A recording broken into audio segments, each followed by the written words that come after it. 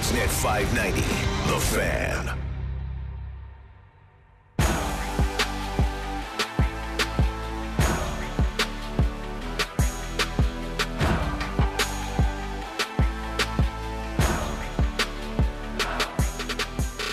Fan Morning Show. Brent Gunning, Sam McKee. Trying to find the perfect balance of talking too much to annoy my co-host, but also giving him a little room to stretch out before the start of the show. Maybe this is the happy medium. Sammy McKee, how you feeling coming off a Blue Jays shellacking and Alec Manoah not looking great last night? Okay this morning. Okay. Some progress, quite honestly. My wife has the car in Niagara. Oh, no. So this morning I had the pleasure of riding the bus in. The vomit comet. The old 300. I mean, I don't want to step on 680 News or City News 680 as it's called now. I don't want to step on their toes. But, I mean... Laura Carney wouldn't mind. It's just an absolute joke. Agreed. That don't even need to finish. That the train isn't running at this time. Yes. Like, I got on at my stop near Bloor and Jane, and there was a lineup of 20 people to get on the bus. Oh, yeah. The bus was rammed. If I wasn't first in line, I wouldn't have got on the bus. Yep. And there's people getting turned away from the bus. And the guy's like, the next bus is coming in 10 minutes or whatever. It's like, the world's... when's the first train? Yeah. A little after 6. That's insane. Wild. How does it not start at 5? Absurd. Like 5 even. As a side note... I didn't expect to get into city planning. No, here, I mean, as a side note, should have texted your bud. Cruising along the Gardner, would have gladly scooped you. Would have even shut up for the whole ride because know you could not handle it. There's no way you could do it. No, there's no way. There's no way you would have shut up for the whole ride. Oh, okay, yeah, that's true. I would have sucked you into a pre-show meeting. I would have been like, "How do you compare Makar and Fox for our trade value that we're going to do?" No, okay. But in all seriousness, if you need me, I'm here for you, bud. Ali will be back tonight. I'll be driving again. All right. And it's not like, It's not the end of the world. I know. I used to do it all the time when I was. By the way, our boy Alan, no longer gone. I feel very should have said something yesterday. Yeah. But when I was our boy Alan for years, for current senior producer Ryan Fabro and whatever iteration of the Fan Morning Show it was, I rode the Vomit Comet in every morning. And then when I moved up to the top of North York, I would take whatever the version of the Vomit Comet that comes down Yonge is. So I know it well. I know your pain. No, and it's just an brutal. absurd thing. Yeah, it's dumb. Yeah, it truly is an absurd thing. I mean, I'm very excited to talk. This doesn't really play for the people who are in their cars. They're like, we don't care about the TTC. No, it does matter, though. But, it does matter. We have a new mayor, Olivia.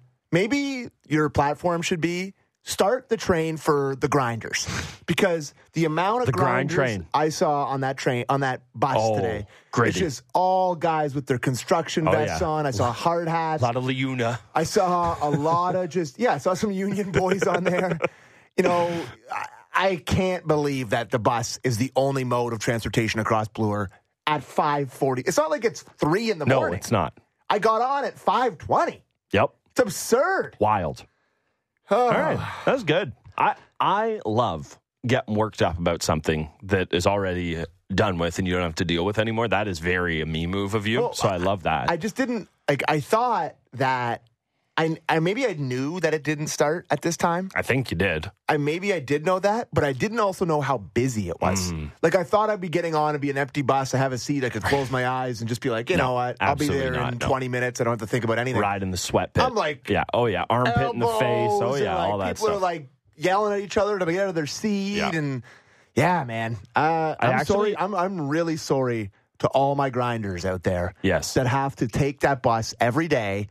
And there's just, if you start at 6, that's it. And you don't have a car or you don't want to commute. You're on the grind. You're on the grind train. The grind bus. The grind bus. Yeah. It's a joke. Last time I was on one of those, I actually am just remembering this now. There was a bus driver doing a crossword at a red light, and I thought it was hilarious. So I snapped a picture of it, and then I came in, and the folks at City News 680 were like, we got to get all over this. No. And then I became public enemy number 1. Wow. I had people telling me, who'd you show it to? I sent out a tweet. I'm like, I just thought it was hilarious. I'm like, got to multitask in the mornings or whatever it was. How did you think that was going to go? Honestly, this shows you how early it had to be in the morning that even I had foggy brain, being like, people will also think this is hilarious like me. No, they did not. Of course not. Yeah, I mean, I should have remembered when the mayor was just reading stuff while he was driving around in the car. That didn't go very well. The response was the all-time great. Yeah. I'm the mayor. I'm a busy guy. I'm a busy guy. Could someone else drive you? That's one of the all-time greatest responses. Oh, there's so many. Buddy, working at 680 News from 2012 to 2014 was one of the most electric jobs in the world. I could do an hour of just mayor tales again, and even up to the most recent one. I remember I was working the Leafs Nation when everything came out about Tory, and then I was just trying to convince Stellick to run. Did not take me up on it. Actually, Wouldn't have done bad. That's a good text topic. Would Gord Stellick be elected mayor of Toronto if he ran? He would finish no worse than third. Like, he's doing better than our boy Gong, for sure. With way less pub. Yeah. Gong had more signs than votes. I would love to see. So again, we're going to talk Blue Jays in a second here. Eventually. We're going to do our kind of NHL. We're going to do our kind of NHL trade value stuff. And I was looking at some of these things and just trying to make sure I didn't miss anything too obvious. I was looking at like cost per goal, cost per save, these types of things. No, there was nothing to be gleaned there. Guess what? It's all guys on ELCs who had an okay year. That's how it works out. But I would love to know what Gong's sign per vote was. Not good. I need that ratio, though. I needed it. Blue Jays. All right, we got to. We do. You're asking the wrong guy, because again, I would do a 3-hour morning show discussing where Connor Bedard fits in the hierarchy among NHL. A 3-hour morning show on the inefficiency of the TTC. Honestly, either or. Would gladly do either. But we do, in fact, have to talk about the Toronto Blue Jays. Okay. I think the talking point coming out of this, obviously, is Manoah, of course. But the thing I look at with people is the reaction to, early on, you're texting me, rightfully so, wake up, Blue. You got to give him that. The Soto at bat, of course, is the one. And I think a lot of people can sit there and say, if he gets that call, maybe the night goes different. But I don't look at it that way. I have a hard time believing I don't look at it that way. So, because he just had no command. And I understand that was a great pitch. It probably gets him out of the inning. All of a sudden, you're not down 2-0. Maybe it does go differently. But the command was just way too all over the place. And for a guy who is supposed to be a competitor, and I'm not saying he's not, but the whole thing with him is supposed to be finding a way, he couldn't. And that's the concerning part. A lot of things jumped out to me about that game last night. I think is this the first morning show we've done so far that we were coming off of a Blue Jays game? We've been doing it for nearly 2 weeks. Freshly off of a game because there's no game on Monday. Nope. So this is our first show. And we still took 8 minutes to talk about it because of the bus. So that... God damn. That bus, man. I'm off the rails again. Start the train at 5:30. Yeah. The trains will run on time when you're mayor, is what I'm hearing, McKee. Oh, absolutely. Careful. There's some undertones there. So, I think the first thing that jumped out to me is, how do the Padres suck? Does not make sense. I don't get how they suck. Just every guy that comes to the plate, and this is the thing, you feel it more with playoff baseball. Maybe you have a feel for it more with teams you see all the time. But when a guy comes up to the dish, how many times did you feel good about that when it was a Padre? You have to get down to the 8-9 hitter before you feel that way? That is just a deep lineup. I wonder what their odds are right now. I have no idea how to look this up. I'm bad at gambling websites. You discuss, I'll look it up. What their odds are to make the playoffs, because they're way out of it right now. I think they're probably 7 games back. They're discussing on the broadcast last night. I think they said that they were 8 games back going into last night. Yeesh. So I guess depending on how it shakes out, they're now 7, or they could be 7.5 or whatever. I'm just pulling up the standings here quickly. That to me is a team, and I know that people care more about the Jays. They're 7.5 back. That to me is a team that could get really hot. Like, their starting pitching is excellent. Yeah, you look at Musgrove last night. I loved Musgrove's game last night. I like their lineup stacked. Plus 390, Daniele all over it. Plus 390 is a number that I could sprinkle on. Just a little bit. Nothing crazy, but just I could see them getting hot. Okay, so Manoah. He got absolutely squeezed by that ump last night. It's looking like Robbie Ray's pants in that zone. I don't know what the ump's name is. I don't know if I necessarily want to say it if it matters. It doesn't. But that pitch was right down Main Street. Perfect pitch, sets him up, gets the changeup at the bottom You're of the talking zone. about the Soto one. Yes. Yep. He set him up. It was full count, and what was it, full count? No, it was 2-2. Yep. Because then I think he hit the 3-2, the pitch out. Yes. He got to full count on the first, 5 batters he faced. I thought that really did rattle him. But I also thought before that, his command was no good in the first 2 batters he faced. Yep. He was pulling everything. He was missing, I guess is that arm side? Like they're coming inside on everybody. He just looked like bad Manoah right from the start. You could kind of feel it. And sure, you can blame the umps for him giving up that 2-run homer and then it kind of spiraling from there. But that was an incredibly discouraging outing from Alek Manoah for me. It never looked good. I don't think there was one moment during that start that I was like, okay, he kind of looks like Alek Manoah here again. He's kind of back. I thought it was really, really discouraging, and I do not know what you do now. I think we have Kevin Barker coming up at 8 o'clock. We'll talk to him. He's a great guy to ask about it. But I just really am searching, and it's the thing I was thinking about during the game when it was happening. It was the thing I thought about before I went to sleep. It's what I thought about on the vomit comment on the way here today. What the hell do you do with Alek Manoah now? Because that was borderline disaster. I know the stats don't look awful. Mm-hmm. He got, Pearson got out of it for him when he came out in the fourth, so the numbers didn't balloon too much on him. But boy, that was close to disaster as you can get without it being a full-on disaster. Yeah, it's not pretty. And if you want to text in, how would you handle Manoah? Please. We're happy to read any text. If you're grinding on the vomit comment, you can do that too. Text in 59590, please. Yeah, please. Always include your name and location. Love hearing from everybody there. Or if you're just grinding. We miss our grinders. Yeah, we haven't got any grinder texts in the last few days. We haven't fed the beast but either. We need some. Wherever Buddy in the dirty wet pit is, if he's got something better. There was also a guy talking about lubricants on the line, which I didn't like the tenor of, but if he wants to come back, I would very, very much take that. The thing for me with Manoah is I think we're at a point, and I want to be clear, I'm not sitting here pouring dirt on him, saying he's done, he's never going to come back, but I think we need to be realistic about what this guy is. I mean, he was a first-round pick. He was a highly touted player. He was all of that for a reason, but so much of what he is as a player, as a pitcher, he's not 99 blow-it-by-you guy. He is competitor, find-a-way guy. Mm-hmm. And the fact that he can't do that right now, that is the most damning thing of all of it to me. The control, guys are going to have control come and go throughout their career, and obviously you're not going to be able to pitch well if you can't control where it's going. But that is something that is technical. That is something that it may not get fixed this year, but I have a belief that he can fix the command part of this eventually. Again, how long that takes, I don't know.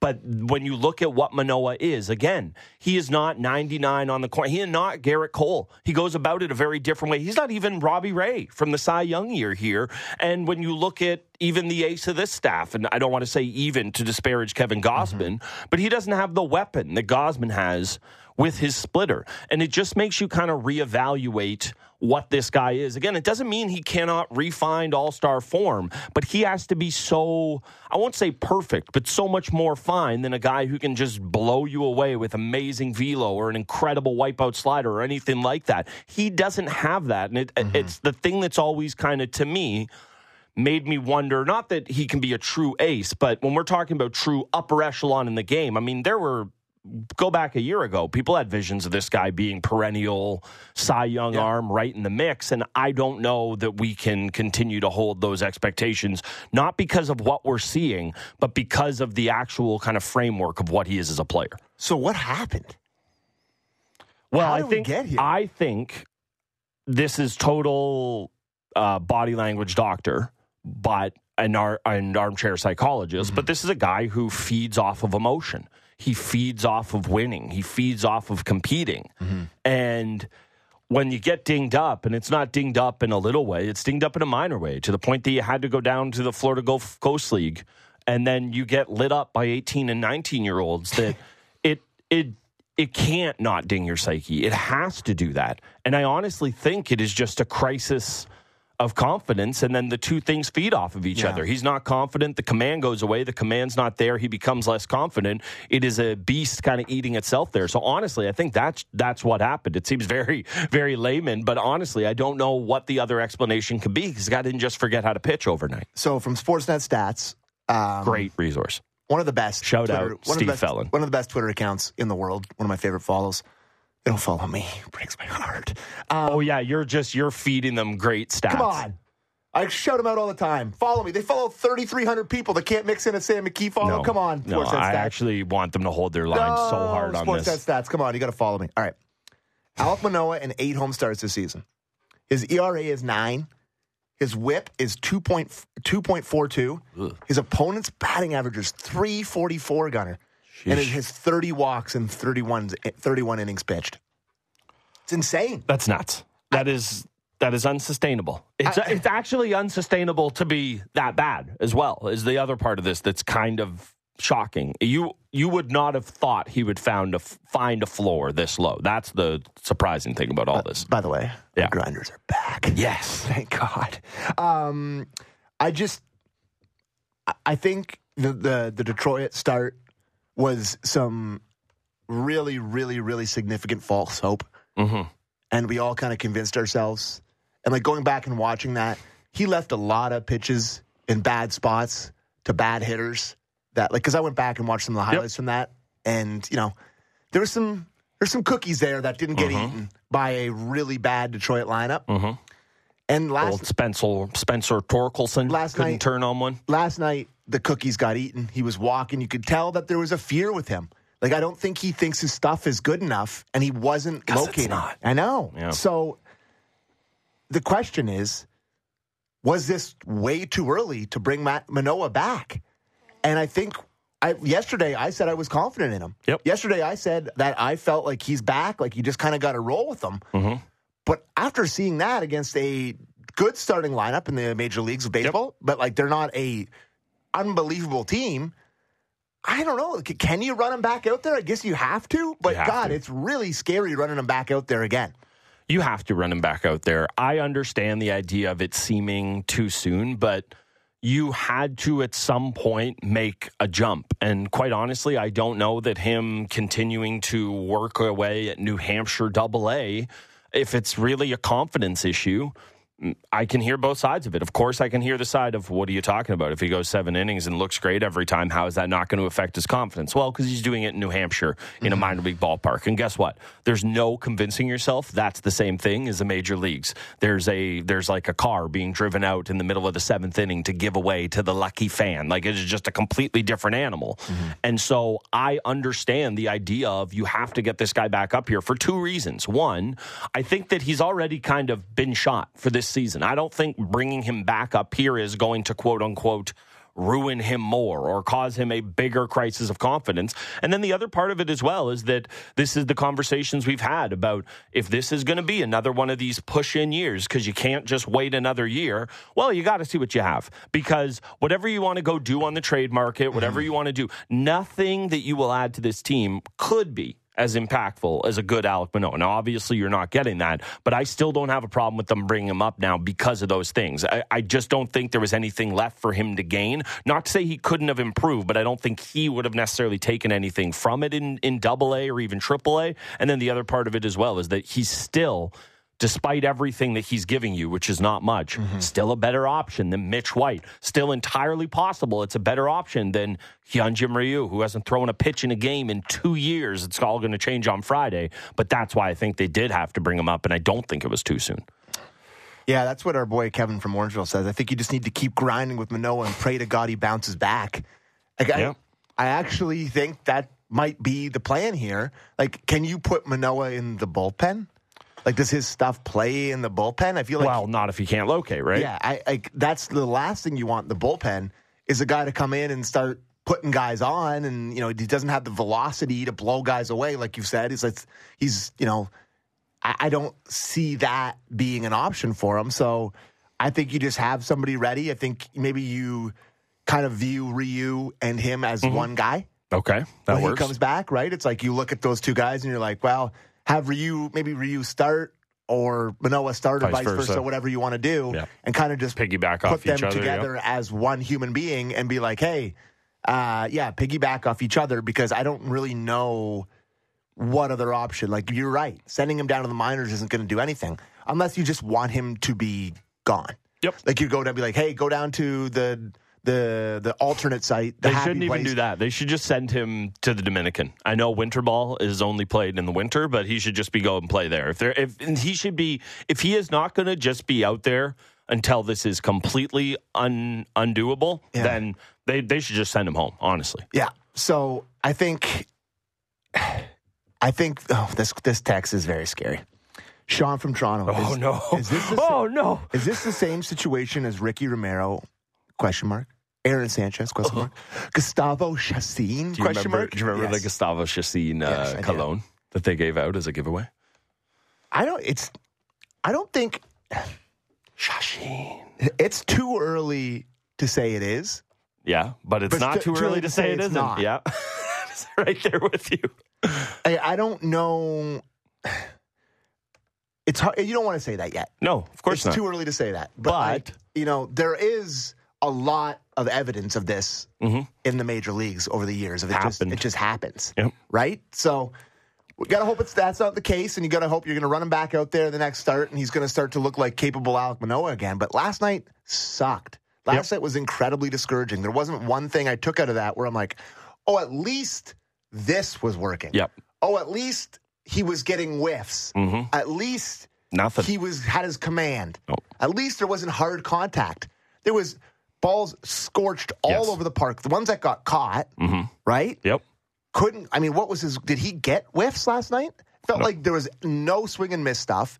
Couldn't find the zone. He ended up with 5 walks last night. It's just, last night was the exact opposite of what you wanted. Like, if you are the front office of this team, if you're Pete Walker, which we can talk about here in a second, if you're John Schneider, last night was the not quite doomsday scenario, but pretty close to the doomsday. The doomsday clock is ticking towards midnight when you're watching that start. It's looking like the doomsday clock for planet Earth. Again, I'll keep my opinions on that to myself, but it's very much looking like that. The good at time is that he switched to the Pete Walker thing. I've saw no shortage of tweets from people in the ballpark who said he's going out there to get tossed, and that's exactly what he did. I got no problem with that. It's a tale as old as time in baseball. I have a problem with it. Oh, you do? Okay. I have a problem with how it happened. Oh, okay. Yes, that's totally fine. I also have a problem with how it happened. Please, give your gripe. To me, this is the one thing that drives me nuts about any sort of umpire, referee, anything across sports is if you want the show. No, if a guy gets in your grill, and he comes to you and he's kicking dirt, or if like in Lou Piniella style in hockey, the coach calls you over and he just goes red face Sheldon Keefe in your face. We've seen this movie. And just embarrasses you or whatever. I get tossing somebody. I get given a minor penalty, a bench minor like that. But the thing that drives me nuts is when they go looking for it. For sure. And he did. When they take the mask off and they go looking for it, that's what drives me insane. And it's impossible to say that umpire, like, what are you listening in for like that long? Yeah, it was weird. Come up here, be like, it's over. Walk back to your thing, put your mask on, call the balls and strikes. Like, he came up there, he listened in. Obviously, people are like, this guy's a complete bozo. Yeah, of course. He can't call the zone. This guy absolutely stinks, is what he said. Well, that's guaranteed what he said to Manoah. But, like, okay, he didn't say it to your face. Right. He didn't yell it in your face. He wasn't demonstrative. He didn't show you up in front of the crowd. He didn't get everyone behind your, like, on you. Okay. Like, those are all the criteria. Don't disagree with any of this. This is all the criteria to get somebody kicked out of the game. Yep. And he had his little feelings hurt because he was calling a horrific game. For sure. And he tossed out the pitching coach. I thought it was an absolute embarrassing display by that umpire. I was sick about it. I agree with everything you're saying. The only pushback I have to it is that a lot of people seem to think Pete Walker was going out there to get tossed. And I agree he didn't do the thing yet to get himself tossed. And I very much have time for everything you're saying. It would have happened in the next, I would have set the over-under at like 3 outs. Right. There would have been 3 more outs before one of them got tossed. I totally agree with everything you're saying. I hate umps making themselves a show, refs making themselves a show. It is terrible. You never want that to be the discussion point, but I also cannot sit here and get too exercised about it because it seemed pretty clear that's what was going to happen. Somebody was going to get themselves run, be it Schneids, be it Walker. Yeah. I don't know what Ace was doing. Maybe he could have got in there, got himself run. Somebody needed to say something, and somebody was going to. I guess as good a time as any to just have a periodical check-in here with where you are at on robot umps when you see everything happening with that game last night. I have long been a believer that you can have the robot there. I just someone needs to get yelled at once in a while, so you still need a guy out there. But that was pretty bad last night. Have you evolved your thinking on this? Have you been steadfast? I actually don't know where you stand on this. I don't have a take. Okay. I'm Mr. on the fence about this. I'm very on the fence as well. I think this is one of those things, kind of like the umpire review, kind of like, certain things in sports where we're like, we lived how long without that? Right. Like, and once we have it, we'll never go. Well, pitch clock, perfect example, right? It's like, oh my God, I can't watch a game before that. Like, I see, I'm a TikToker. Buddy, I know. And my algorithm sometimes is that golf guy who just goes, no. It's like, I'll get iconic at bats on my TikTok algorithm because it's like knows I love baseball. And good for I'll you. look at the comments and people will be like, we won't have this drama with its pitch clock. Now I'm like, oh my God, I don't even think about the length. Do you think about the length of time it's taking or the moment? It has no bearing on it. Totally. But with the I think they've tried this in the minor leagues. They have. With the challenge system. Yes. I think you should have however many challenges a game. Mm-hmm. And you don't have a robo-ump. Okay. But if you think... But there's Hawkeye that you can go to. If you think it's an egregious call, right, you'd be like, challenge. And then you get the whole moment of the crowd. It's tennis, it's the only good thing in tennis is they're clapping when there's going to be a... And then you're like, and then you're wrong. Yeah. You're like, hey, you're a bozo. You're wrong. The pitcher gets to ring up the ump. Yeah, you're out. Go sit down. Go sit in the truck. You're an idiot. And then the other side of it is, you're right. You get to go to first base. Yep. I think, it's the challenge system could work. Maybe you could do full robot. But I still think the art of the frame of the pitch, I think the art, to me, when a guy is set up down outside and he pulls one high and inside and the catcher goes like this and the ump doesn't call it, I'm like, yeah, that's right. Yeah, that's fine. That's correct. Yeah. I agree with that decision to not call that. I still think you do need some sort of a human element. So I think the challenge system is the one that I would like to see. I don't think I ever want to go full robot. I don't ever want to go full robot. And the other part of it and again, I'm sure there already is tape of me complaining about this exact thing. And there will be tape in the future of me complaining about this exact thing.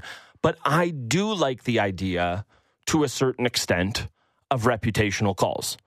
I know it really bit Manoah last night on that Soto one, that the ump clear as day says Manoah can't find the zone to save his life and Juan Soto has a great eye, so I'm just going to give him the benefit of the doubt here. Which I don't necessarily disagree with. Right, that's what I'm getting at, is I do like that aspect of it. We've seen this, we don't see it anymore, but we saw this early with Vladdy in his career. Mm-hmm. He was a week into his big league career and spitting at pitches an inch off the plate, and umps would go, oh, that's fine. There's no way. If Vladdy doesn't want it, there's no way it's any good. And conversely, if you are a pitcher who is around the zone all night, you're not nibbling, you are throwing strikes, you deserve the benefit of the doubt a little bit, because guess what? That's the kind of baseball I want to see. So there is no perfect answer for this. This is one of the this is an old school sports debate where there is no right answer. Yeah. There is no definitive. Yeah. I know the nerds will say, yes, there is. Just have a bunch of robots out there. So the people that want full robo, you would just do it like pitch tracks like they have on the Sportsnet broadcast. I guess, and it would just be like, on the scoreboard. Yeah. Strike, ball. And he's just terrible. We still have a guy behind the dish pointing. They say that there would still be a guy pointing, but well, you need somebody to call home plate. I just like the idea. Guy, when the guy's running home, the robot can't call the close play at home. I just like the idea. Or can they? I just like this being like a TikTok influencer, because why do they need to know anything about baseball if they're just doing an action? They could be like a trained theater performer. It could be anybody who could be a big league ump. Can we read some texts? We can, right. And then we will transition to Leafs. We got some news-ish from Freach. Oh my God, I saw news-ish. I saw that text you sent, and I was like, oh my God, this is water. You were just pouring it over. Like Dufresne at the end of Shawshank, baby. This is from Brian in Toronto. Laughable about how people can blame the ump last night for Manoah's debacle. He was all over the place. Wild, falling off the mound towards first still, largely as a result of being out of shape, as we have seen all season. Mm-hmm. His fault. Obviously, in Florida, they didn't work on his fitness. Manoah was rushed back as a result of nobody in the system. Brian, I got to be honest with you, bud. Don't disagree with much of that. Nope. I think you covered it pretty well. You're also not going to fix a guy, let's say physique or, fitness is the issue. Yeah. You're not going to fix that in a month down in Florida. No. I know we all think, I got big vacay coming up. Better get in the gym. It doesn't quite work that way. That's never worked. That's never worked for anyone. You're right. I would be sending Manoah down to the minors for the rest of the season as soon as Ryu is available. Mark from Durham. People are out. Durham, Ontario? It's Durham region. Durham region. Okay, well, there's a Durham up near Owen Sound. Oh, so I didn't know if he was... I would think that's Durham region, but you never know. Yeah. If you want to call it, text it and clarify that for me, it'd be great. I think Durham region is like minus 1,000. Yeah, for sure. People are out. Put Manoah in the bullpen. If it doesn't work, Ricky Romero him. Dan, what does that mean? I mean, it means he's not good anymore, is what it means. I just, we do have to feed the grinder beast a little bit. This is my favorite grinder we ever got in the history of mankind. Not dirty, wet pit guy, but last year, this guy said his wife still works, but he's retired, so he gets up pretending like he has to go to work every day and then shuts her down when she goes out. So he just says, Gunner and Sam, set up the sprinklers on the lawn. Love the TTC angst. Good morning, guys. So he's grinding. Fake grinder. He knows he's not really grinding, but he's a fake grinder. Okay, here we go. Jay from London. Up at 5 a.m. workout. Work 7 to 7. Swolger. Wow. No command, but take away 2 big missed calls from ball hitting third base bag and sprinters misplay. Not terrible other than not fighting the zone. Well, Jay, I mean, I love you texted in, bud, and I love you, but like not finding the zone, it's quite a large part of the sport of baseball when you are pitching. You need to find the zone. I love that. I love that. I also love that he's just so busy grinding. There wasn't even a comma between his routine into the Jays take. Just boom. I actually really like this one. Hey. This is similar. No, more important. Uh-oh. We had a massive upset. I just set the line at minus 1,000 for Durham region. Durham, Ontario, 40 minutes from the Sound. Love it. Love it. Bad bookmaker guns. Attaboy. Be getting slammed. Durham, Ontario, driven through there literally a billion times. Okay. All right. This is similar to Kikuchi last year. They continued to roll with him until the last few weeks of the season. When he went away for the offseason, he regrouped and came back stronger this year. You kind of have to roll with him now that you brought him back up, Tim and Allison. Like, to me... Always shout out to Allison. Got some family up there as well. Alliston, yeah. I said Allison, I think. That's fine. It's Alliston. You got Allie on the brain. Can't blame you. I think this isn't the scary part yet to me.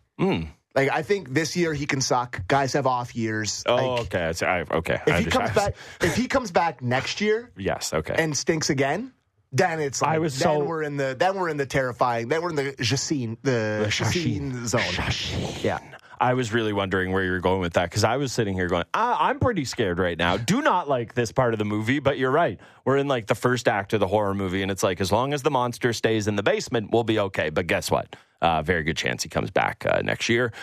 Whether that's the monster or Alec Manoah, I will leave that up for you to decide. Baker from Linden. Jays are a top 5 team in some rankings. What do you think? They don't look it. Which rankings? Text in the link. Well, I mean, you look at the offense that they've had. They throw the numbers up there. Defensive run saved, especially, but what the outfield defense has given them. There are metrics that prove that or show that this team has a high water mark that it can reach. I mean, listen to the way we talked about them coming off the sweep of the Diamondbacks, right? And we did have a game Monday. We talked about the Diamondback series, we did. So we did. Right. We were both so groggy, and by both I mean you, that we forgot that roll with it, that happened. I just let you have that one. Thank you. It's okay. We were all excited, and I liked that you were excited. But yeah, I think that when you look at where you're at with Manoah right now, this is scary. But if he comes back and isn't this guy next year, again, I don't want to overstate this, but I don't know that it's doing it. It really changes the medium-term plans of this organization. Now, Barrios' bounce back this year allows you a lot more wiggle room. You still have Gosman under contract for a handful of years, and there's no reason to think he's going to fall off a cliff. So because of that, the Hound Dog, he's been good. You got your 1, 2, 3, and you're kind of set up there for the nearish future. But let's not forget what Alec Manoah was supposed to be, and it was the crown jewel of this staff for the next 10 years. When you're an all-star in your first big season, that's kind of what's expected. So I don't think it is an absolute disaster for this year. They've proven they've been able to get by without it, but it really does raise questions for me of what the medium-term future is for this team. I completely agree. All right, keep text coming in, 590. What do you do with Manoah? Where's your concern level? What do you think's gone wrong? What would your plan be? And if you're grinding, even fake grinders, we want to hear from you. McKee's chuckling. You want to give that one to us, or you're just okay? We're gonna keep that one between us. Maybe we'll have it for you on the other side. Elliot Friedman joined the folks at NHL Network yesterday, giving us a little insight. Borderline news even into what's happening with the Leafs. We'll have that for you when we continue. It's Fan Morning Show with Gunning and McKee on Sportsnet 590 The Fan. Sportsnet 590 The Fan.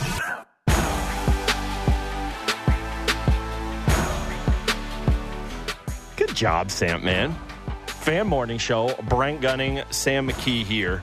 Big shout out to our guys behind the glass. And again, just one last wonderful shout out for our boy Alain.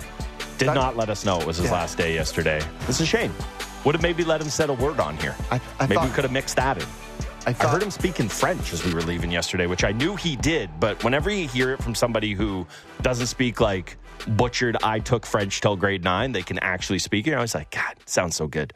All right, complete non sequitur. What would you like to say? Well, no, my wife is... Oh, right. You don't get blown away by this at all. No, she's half French, so her and her mom speak French all the time, and I always love it. I do love it's it. Great. Language of love, baby. I forgot what I was going to say. So. Okay. We'll just keep on moving. No. You're back? We're back. So that was a good bus song there. Yeah, okay. But I thought you were going to go with the TTC Skedaddler. Oh, I don't. You never heard that song? I don't know this one. No. Oh, God, that's a classic. That's a Stomp Tom Connors joint. Never heard that one? I mean, I might have, but yeah. TTC Skedaddler. Okay. Yeah, sounds vaguely familiar, but I don't have that off the top of my hand or off the top of my head there. Something we did get yesterday. Feels unfair to call it news because it's not. But an update on the complete lack of news coming out of Leafs land. Elliot Friedman is like the guy reporting on the Boxing Day shopping that will be happening soon. He joined our friends at NHL Network yesterday to discuss the goings-on or lack thereof in Leafs land. Here's Freach. Well, I think there's a few things here. With Samsonov, first of all, I think the Maple Leafs had made it clear they did not want to go long-term with him. They were looking towards a shorter-term deal, just maybe 3 years max, that kind of a thing. He has an arbitration case on Friday, so that means the arbitration exchange, if they don't come to a settlement before that, will be made by tomorrow morning. So that's kind of where that stands. The other question there is Matt Murray and what is his future going to be? Because the Maple Leafs are going to need cap room. Now, there are some questions about Murray's health. He's had some concussion history, unfortunately. He's had an ankle injury, too. And I think the biggest question was going to be if the Maple Leafs were going to be able to buy him out if they wanted to. So if the answer is no, they can't do that because of their health, and I think that's uncertain as we look at this right now. I think he's either not going to play and they're going to be able to use his long-term injury, or they might have to trade him somewhere with a sweetener. But I do think this one's going to get sorted out. The Maple Leafs don't seem overly concerned about their cap situation. So I think they're going to work out some kind of solution with Murray, whether it's long-term injury or something else that's going to give them room to do something. Now, the other thing with Toronto is I do believe that they are still talking to Matthews and Nylander about contract extensions. There's a big debate over who's going to go first. From what I understand, the Matthews thing is going to happen. I think the question is, when is it going to happen and what term is it going to happen for? I think it's going to be somewhere between 3 and 5 years, and I think it's going to happen. I just don't know exactly when. The Nylander one, I think that's kind of at a standstill. I just think that they aren't close. I don't think that unless somebody really budges their position, that one's going to stay at a standstill. And I've said many times, I think the issue there for Nylander is if other players aren't going to take a little bit less to win there, then I don't think he's going to either. And like I said, I think Nylander's at a standstill the last I checked very recently. Obviously, the Nylander stuff, the most interesting there. God, that's water to a well. I'm chugging over here. Yeah, you are. What do you want to start with? The contracts that we've talked about ad nauseum or the goalies? Because that was more interesting to me. The goalies? Yeah, we didn't really learn anything about Nylander there. Here's the thing. William Nylander does not want to budge. Neither does Brad Treliving. We will continue to play this game for the foreseeable future. That's good because there was a lot of budging in the prior realm, so I don't want to budge. If you believe he's worth something, stick to it. Yeah, I also don't want to squander an asset, and that he has proven an inability to not do in the past. So I would just like to see that not play itself to fruition. But I agree with you. There is no reason why Brad Treliving should come in and immediately capitulate on a deal specifically to William Nylander. I don't want him doing that to Austin Matthews. So I definitely don't want him doing it to a lesser player. Goalies. I don't think they should go long-term with Ilya Samsonov either. So Agreed. I like that. Loved the sound of that. Is there any goalie? And again, this is funny. Like we're going to do our kind of trade value rankings here later on in the show. The idea of goalies, like, is there any goalie you'd want to go long term with? Because even the guys we feel great about, we almost certainly will not feel great about in 5 years, let alone 8. So I love the sounds of that. Nice little 3-year deal. So there's up a little bit of UFA. I would love that. They're submitting their terms this morning. 2 days is the hearing. I thought the 21st. Yeah. Oh.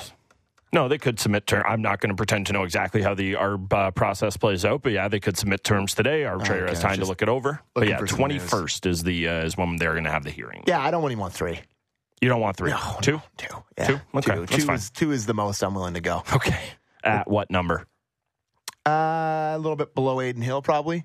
Oh, okay. Why? You thought it would be less than that? I thought 3 and change was fair for a guy who looked good when he played, but also, couldn't finish the playoffs and had moments where he had to go away as well. Because I thought a little 2-year, $4 million would be fine. Okay. I'm totally good with that. I know that a lot of the calculations people were doing regarding the Leafs and the cap was $3 million was kind of what they had earmarked for him. Obviously, you'd love him at that number if you can do it. The Murray thing, that was really encouraging to hear as well, just reading between the lines, reading the tea leaves there. Sounds like Matt Murray's not going to play for the Leafs, and it's not really going to be much of a problem, is what that sounded like to me. Am I being way too optimistic there? Yeah, I mean, depends what the sweetener is to trade him. I didn't, again, maybe I'm just choosing to look at this through blue-colored lenses, but I heard that as, because I'll be honest, when the Leafs made the move last year, what did everybody say? Well, it's going to work out, or because he knows Kyle and he knows Keefe, he's just going to go away, and that's all part of the understood. And I did wonder if that was still understood. I'm not going to pretend to know who Matt Murray is super loyal to, if he cares about that, if he cares about the Leafs, if he cares about Dubas, whatever it is. But reading between the lines there, it seemed to be that if Murray is not going to be the starting goalie for this team, or in the same 1A, 1B situation he was last year, again, maybe I'm just choosing to look at this. The fact that there's seemingly no urgency to move him, to me, means that they're probably having conversations that end with him on LTIR, which is obviously the best case scenario of all this. I mean, I know somebody out there is going to be saying, what are you talking about? The best is he refines his form. That's not happening. He also finished the year healthy last year. This is always a problem about this. But again, he was on the bench, right? He was the backup. Yeah, so to me, I don't buy the fact that he's going to be like, I'm injured. The guy wants to play. He's not even 30 yet. Yeah. I really have a hard time believing be like, okay, guys, I'll take a year off in LTIR for you that I don't, like, the general manager that traded for me and I'm loyal to isn't here. Like, I have a really hard time believing that he's just be like, okay, I'm going on LTIR. I have a concussion 2 years ago. I do as well. If it were me, I would have the exact same problem with that. But just hearing Friedge's tenor there, and we'll talk to Frank Saravelli about this at 8:30. Maybe he'll have a little more insight on this. But just hearing the tenor of those words, it seems to me, if that was a problem, as much as Brad Treliving has to take care of his business with Austin Matthews and William Nylander, and that is job 1A and 1B, if Matt Murray's not going to play hockey for this team, job 2 is finding a way to move him off the books or make his contract disappear. And if there was no urgency to do that, maybe the argument is that there's no point to do that now. You can take a suitor for that in camp, or you can do it a couple weeks, however that works. I understand that side of it, but I would think there'd be some urgency to find a suitor now if there was some worry that he was going to be kind of gumming up the works contract-wise. Yeah. I think depends what the sweetener is to me. Like, if a team was like, hey, we'll take Matt Murray, you got to give us Nick Robertson. Done. Yeah. You should not ask me any questions about Nick Robertson. It's like, should Nick Robertson drive the vomit comet? I mean, I bet he could do it, but I don't know if I feel great about it. So, done. Second round pick. Yeah. Yeah? Yeah, I think so.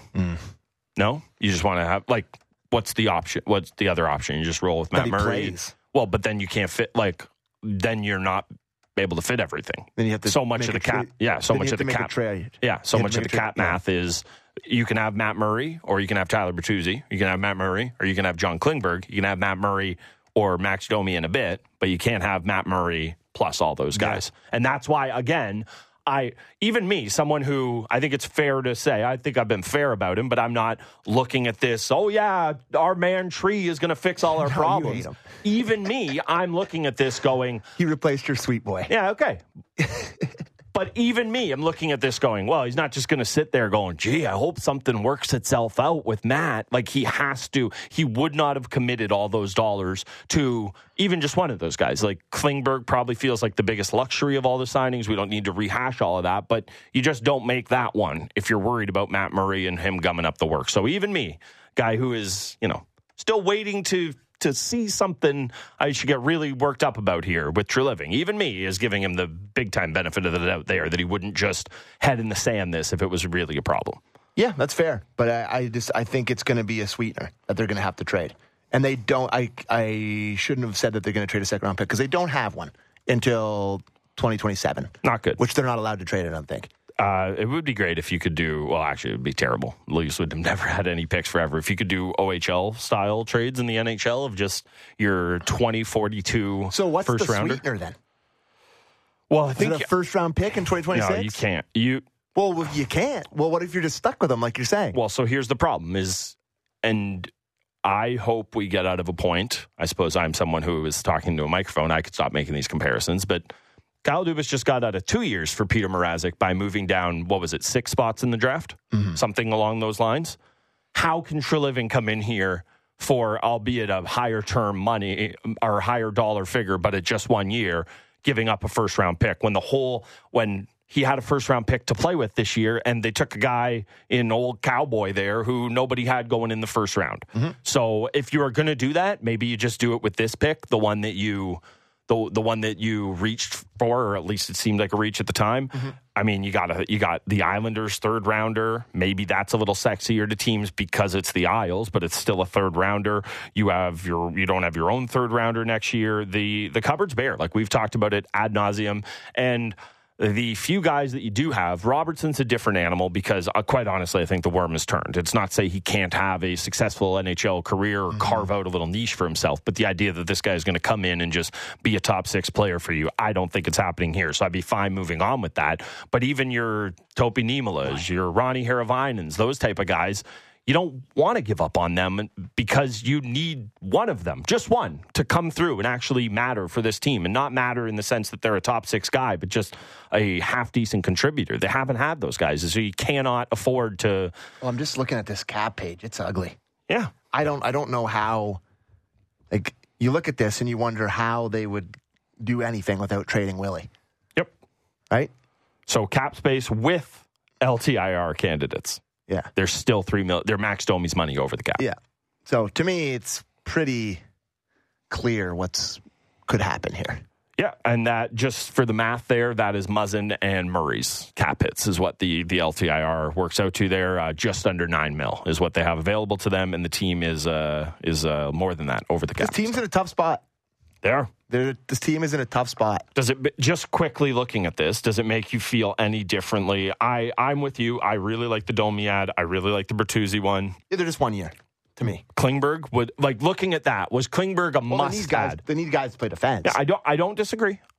But could you not have got a $2 million guy to play defense opposed to 4? Like, Klingberg, for what he makes on this team, it's basically the Alex Kerfoot problem of you can't just be a guy. You're making 3.5. You're making 4. You cannot just skate around. You have to do something. Well, he's going to be offensively inclined. Like, he's going to score a lot of points, especially playing with these guys. Like, it's not the... I've heard this movie before. Tyson Barrie, anyone? Yeah, and we all hated it. Yeah, okay. Just making sure. Just to be clear, I do not like the signing. Okay. But, like, I think that he's going to be a big-time contributor to this team, and he's going to have a lot of opportunities, probably going to play top power play unit. He's going to be in the mix with this team big time, so... I think you had to have somebody that you thought was capable to play in your top 4, and he obviously was their decision to do it. You can agree with it or not, but like outside of that, it's just I'm really glad I'm not Brandon Pridham because I have no idea how the hell they're going to figure this out. Yeah, and it's the middle class ones. Like, we love David Kampf, but 2-4 on this cap sheet looks like a lot. I have no problem. You have no problem with that? No, because he is a important guy for the Leafs. He plays in all situations. He takes huge draws. He plays I think was he fifth amongst forwards for ice time. Like, he plays a ton. I don't hate that one at all. Okay. Again, it goes back to the Kerfoot conundrum of it all. You have to do something other than be quietly effective. You're going to have to be more of a difference maker for this team. And I'm with you. I love David Kampf. We Kampf and we will. You could even say. But it's just that, and what am I quibbling over? $400,000, $300,000? Would I feel better if it was Calle Jarnkrok's 2-1? Would I feel better if Calle Jarnkrok didn't exist? I'd much rather have David Kampf at 2-4 than Calle Jarnkrok at 2-1. For sure. No question. Yeah. Okay. A lot more on the Leafs. Maybe we'll even get some news this week. Doubt it. That'd be way too much to ask for. Frank Saravelli going to join us at 8:30. Maybe he'll have an update for us. But coming up next, tough for that guy on the text line. Going back to the world of golf, heading across the pond. Talk to our pal. And by that, I mean, we saw him in the flesh at the RBC Canadian Open. Sandsy. Steve Sands, a Golf Channel. He's going to join us next. 1 hour in the books here. Fan Morning Show with Gunning and McKee on Sportsnet 590 The Fan.